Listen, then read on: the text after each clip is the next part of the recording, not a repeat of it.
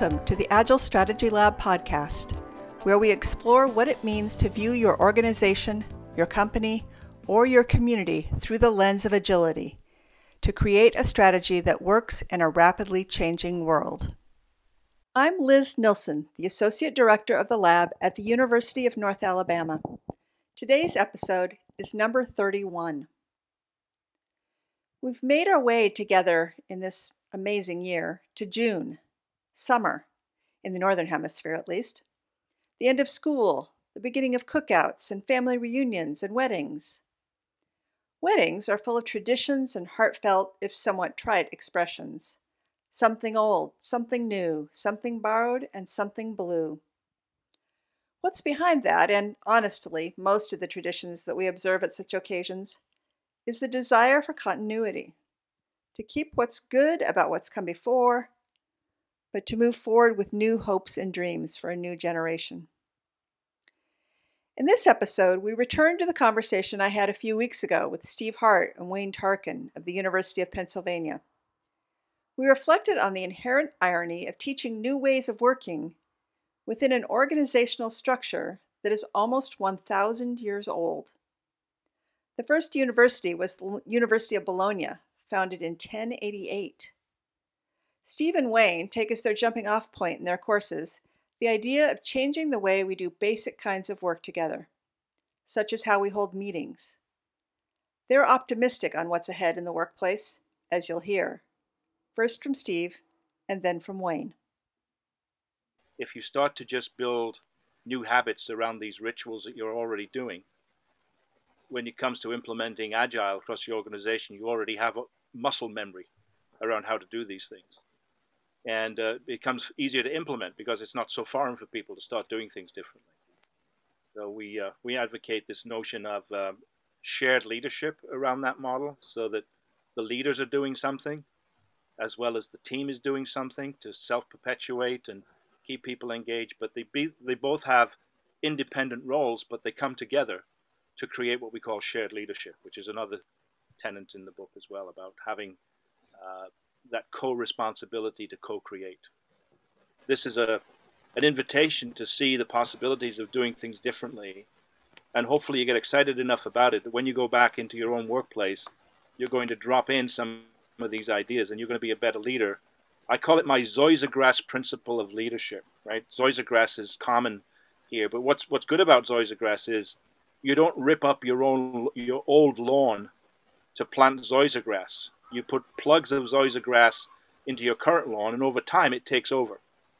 And I feel the same way about that's my teaching philosophy. Is I'm trying to find people in my classes who come to my classes who've got this idea that they can be influential and an agent of change.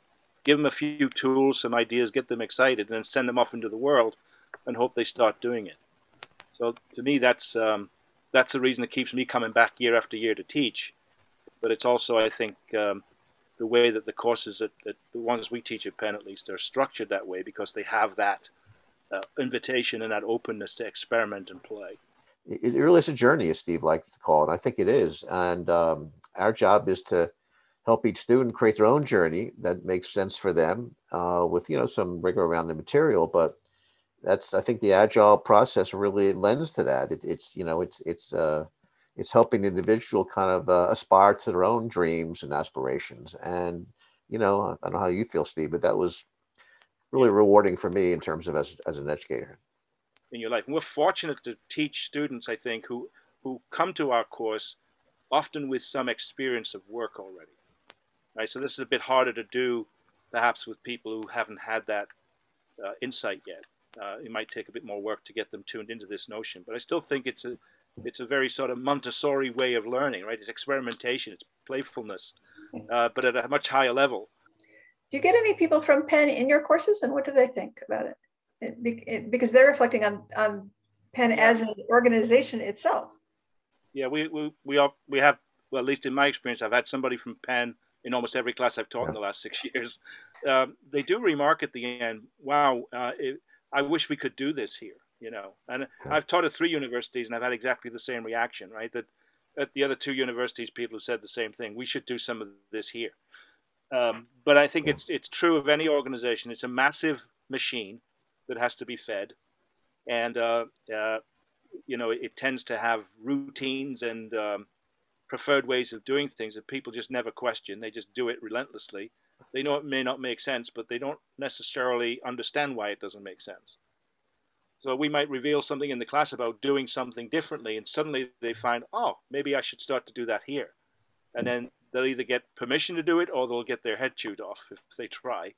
But it's been fascinating over the years to see some of this connect with the Penn people from Penn and how they've gone and tried to do that, implement into their workplace, and then others who just say, well, it's great, but I don't think it'll ever fly here. So culture, the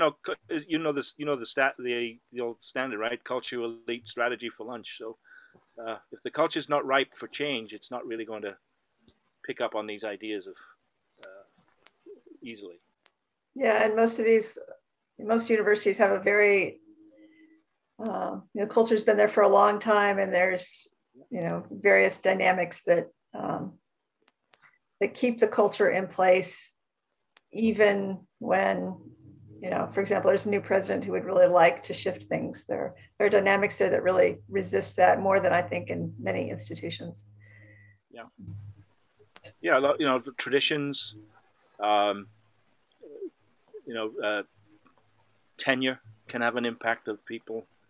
It's difficult to manage people in an environment where they're granted lifetime employment without performance concerns. So there's a lot of mechanisms that are built into some higher ed structures that I think might be an impediment to them modifying and changing. It strikes me as we were talking, I hadn't really thought about this in the same way before, but even without tenure, I think part of what is challenging about universities is that it's not at all unusual for people to spend decades at the organization. And that isn't true at certainly many industries. That would not be what you would encounter. And the thing I was reflecting on a little bit was the other organization I've seen that with is NASA, a government agency where when you're hired at 25, you're expecting to spend your entire career there, which is terrific in many ways. There's people that are working, they're now who are working on the moon, the moon trips. But it also means that there's a culture there that there's a lot of history and reasons why that culture exists. And in fact, that's probably true in most governmental agencies. Yeah, well, I worked for a quasi-governmental one for 34 years and saw that same thing, that, it's... I left after 34 years, but I'm on the lowest scale of tenure there. It's starting to change, particularly with the younger workers. But I remember going to my very first meeting representing my boss, and walked into a meeting, and I actually said something, and the person who was running the meeting says, "How long have you been with the organization now?" I said, 12 years. He says, "You're a rookie." So, and Steve, what you said about young people, do you think that there is a difference in the way sort of the currently entering workforce views things differently that's going to have a lasting impact on those kinds of organizations? Yes. In fact, I was privileged in my last 3 years at my last organization to run what we called an emerging leader program. So right out of college hires into the organization and put them on a leadership track. And I was absolutely blown away by the way that these people think, what they're looking for in exchange for their work, how they view what organizational life should be like, and the kind of qualities that they come and are willing to explore now in very early in their tenure. I think there's no more important issue in our organizations right now than achieving diversity, equity, and inclusion. And many of the young people I see come in, they're just pre-wired that way. They already have an understanding of that dynamic. They know what it is, and they think nothing about that. Whereas people from the baby boom generation are still struggling and understand it all. These kids are coming in hardwired with this already in their mind. They already have, I think, a tremendous. What I noticed in the people was, I think, one of the biggest competencies that any leader should have is empathy. And I see so many of these young people coming in who are very empathetic in their thinking, that they they've grown up in teams, they've worked a lot with people, and they've got a sense of fairness about that, and they're not necessarily out to top somebody else. They prefer collaboration, they prefer co-creation. So I think once that thinking takes hold in an organization, these people develop deeper into their careers. The hallmarks of all of that wonderful emerging leader talent will eventually subsume old cultures, and we'll start to see a change in the way that organizations are presented. Yeah, the challenge is to help organizations create ways of working that aren't just going to chew them up and spit them out in the meantime, right? It's that transition that is. That's kind of what we're in right now, this holding pattern, right? It's sort of a tension between the old ways of doing things and the new. And right now there's a 60-40 on the old ways of doing things, maybe. But I think that's soon going to change. And I think the COVID experiment here is perhaps an accelerator of that thinking, because I think, again, because we've all lived the experience, it's not like it was one person's versus somebody else. We all lived through it. So everybody's voice is valuable in understanding what we need to do next time something like that happens. And so I think it could be an accelerator for cultural change in organizations if it's handled and facilitated well. Is it possible that COVID has created a kind of collective empathy that helps us make that transition maybe a little more? Yeah, I think the thing is not to let it go to waste, right? So how do we structure conversations in our organizations now at leadership level and others in order to let's have permission to talk about the real struggles we've had as we've lived through this crisis, and let's see what we can make. Let's make our organizations more humane places where the human spirit is valued for its properties, and we're exchanging our work and our time on behalf of this organization, not just a paycheck. It's where we come to get meaning and purpose out of the work that we do. So how can we do that and make it more impactful around that? Because I think we're going to be challenged to hold on to people if we don't.